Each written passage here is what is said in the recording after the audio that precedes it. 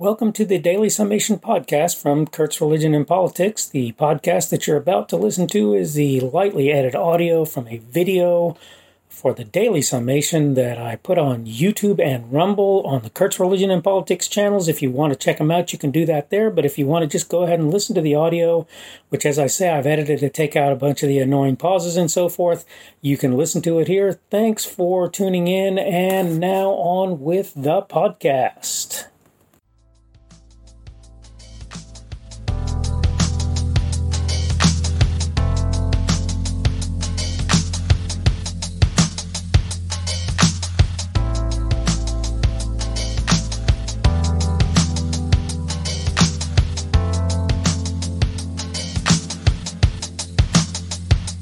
I'm pretty confident that the average person would agree that 2020 and the beginnings of 2021, for that matter, have been more than a period of a little bit of unrest. And I'm pretty sure that a lot of people would attribute it to a variety of things. But what they attribute it to aside, the point is it's been a rather large period of unrest.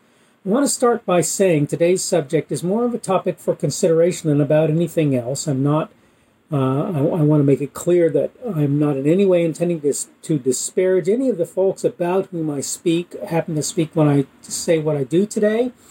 As I've indicated before, the past is exactly that. It is the past, and you're not really going to fix that or change it particularly much. That said, I think it offers us a window on the future. I think looking into the past offers us a window on the future. Okay. So, hello and welcome to the Daily Summation from Kurt's Religion and Politics. I'm your host. I'm Kurt. Today is Thursday, the 7th of January of 2020. Welcome to everyone on Rumble, on the podcast, and on YouTube. Thank you, as usual, to the Rumble folks for making things roll along pretty nicely for me. And thanks for everybody who's coming on, regardless where that happens to be. The subject of today's discussion is going to be civil unrest and revolution. And I want to start out, first of all, in the actual body of what I'm saying today by saying I neither am calling for civil unrest nor revolution. That's not what this is about. I'm neither calling for it nor not. I'm not really expressing anything about that. You have to decide what you're going to do for yourself. I ain't your boss, and I ain't your daddy. All right? Forgive me for falling into the colloquial there for a moment. All right. Okay, so I wanted to discuss some things that I kind of wonder if people have thought about. In history, there are discussions about, in the United States around 1929, I think it was, and surrounds a period referred to as the Great Depression. And there is a idea that the person who came into power after the Depression started actually helped to shepherd us out of the Depression. And then there are other people who hold that individual not only did not do that, but prolonged the Depression by his actions. And I wanted to kind of say that I think that the problem is that history sort of will record this one way or another, depending on who's actually writing the history. While I'm on the subject of history, let's talk for just a second about the U.S. Revolutionary War.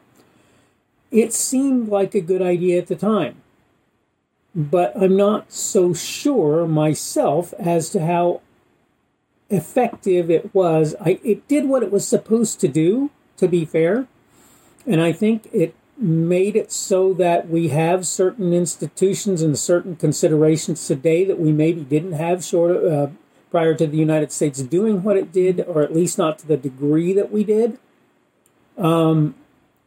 That being said, having been one who spent part of his time growing up in Australia, I saw a country that was basically autonomous, even though it was technically under the Queen.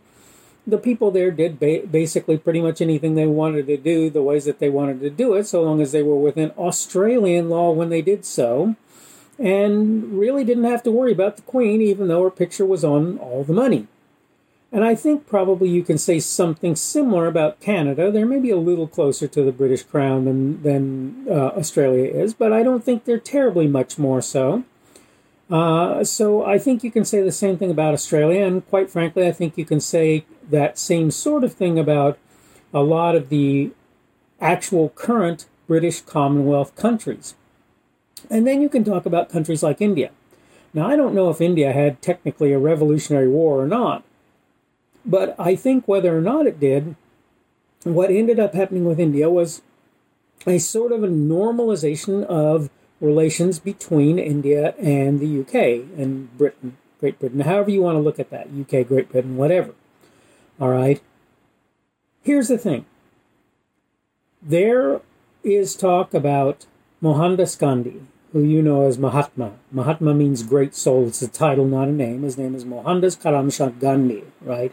Which any good Indian person, and probably most Pakistani folks, will tell you. And Mr. Gandhi was a huge proponent of nonviolent resistance. That was his thing. He did that a lot. And it looks like it gained a lot of ground for the people of India. I don't know how much of that would have happened regardless of what he did. I don't know how much he sped up the process, how much better he made things, or how much worse he made things. There are certainly arguments in both directions. And obviously in the civil rights movement in the United States, we experienced the same sort of thing with what Dr. Martin Luther King Jr. and others did, and quite frankly, in some instances are still doing. There are people who are still sort of following along in that same sort of vein. And there are some of them who got fairly famous, and some of them who ended up in the political class in the United States. One of which I think died recently, was considered a very great man in the civil rights movement in the United States. But the point is that this seems like a good way to do business, okay? And I bring all of this up, like I say, in the context of the idea of civil unrest and revolution. That's basically what the context of all of this is in. Civil unrest, civil rights activism, and various other things seem like they're a good idea, but I have to say something, and I know a lot of people are probably going to disagree with me on this, and I'm really willing to hear what you have to say. And I want you to understand that I'm not absolutely sold on what I'm telling you right now. This is just sort of throwing things out there for people to think about a little bit. Sometimes you do things that are sort of forceful, like what Dwight Eisenhower did here in the state of Arkansas with the Little Rock Nine and Central High School, where you bring in the National Guard and you make it so that black students are allowed to go to Central High. Now, let's get something clear. Do I have problems with black students at Central High? Absolutely not. Do I have problems with the Little Rock Nine? Absolutely not. Do I have any problems with Central High School or any other high school in the state of Arkansas or anywhere else in the United States having black students in it? Absolutely not. I'm not trying to tell you that this is something that relates to me personally, but what I am trying to tell you is that there are people out there who have resisted and will resist, and when they do so, they will do so in a way that's not physically or orally known to you. They'll hold in their hearts certain perspectives, and they'll do what they can to make sure that they can hold on to those ideas. And at best, they'll entrust the understanding of these things to people they believe can be trusted. And it's why you have various kinds of infiltration operations going on in organizations like the Ku Klux Klan, right? The fact of the matter is, the reason that those sorts of things must happen is most of the time the people who are involved in those organizations will keep their cards close to their chest. And that's to be understood and expected to some degree, right? You kind of expect it and you kind of understand that it's going to happen because they don't want just everybody to know, realizing that a lot of people are not going to support what they're doing or saying. My point is this.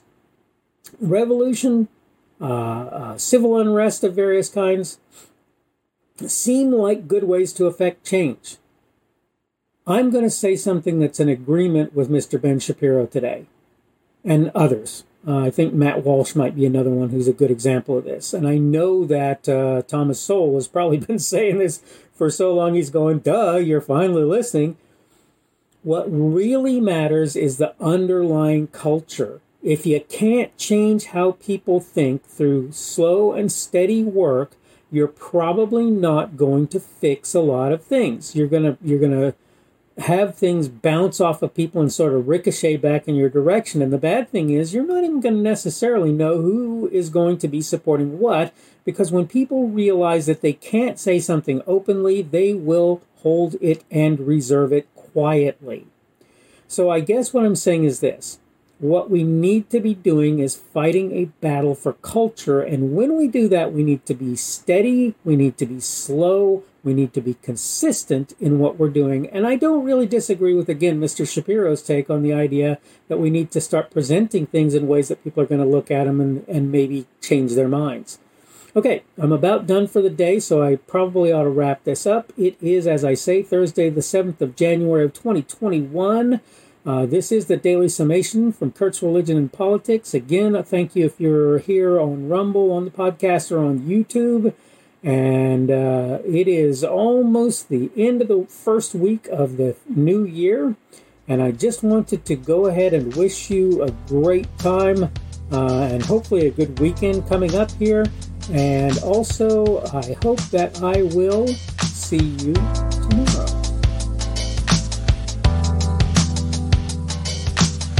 The speaker on this edition of the Daily Summation is Kurt Schubert.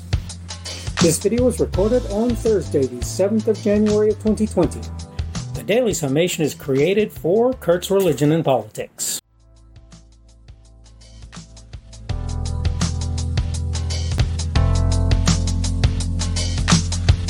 Thanks for watching this edition of the Daily Summation from Kurt's Religion and Politics. I hope you found it entertaining or instructional, or maybe both. If you want to see more from me, you can go to blogs.kpschubert.com. That's blogs.kpschubert.com. I am on Twitter, Parler, and Minds.com. My handle on each of those is @kpschubert. That's @kpschubert. I have a Rumble and a YouTube channel. They are the Kurt's Religion and Politics channels on Rumble and YouTube. I have a Facebook page. The Facebook page is Kurt's Religion and Politics as well. I am on Patreon. If you want to support me, that's one of the better places you can do that. And you will find me at Kurt's Religion and Politics on Patreon. I have a podcast. The podcast is podcasts with an S, .kpschubert.com. That's podcasts.kpschubert.com. I think you should be able to find me with relative ease on Apple Podcasts, Google Podcasts, and Spotify as well. The best way I find to do that is to look for Kurt's Religion and Politics. You can try to use the Daily Summation. I find that it doesn't work as well as a general rule, but you can always try that. I'm glad to have you aboard today, and hopefully we will see you again tomorrow.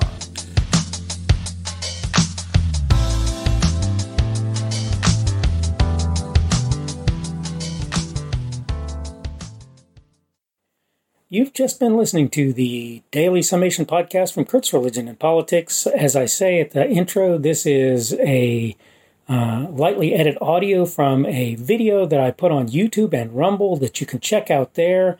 And I take out the pauses and so forth here, and it's basically the same content except that you don't obviously get the video. I hope you have enjoyed what you've heard. Let me know if you have any comments or whatever that you might want from me to get.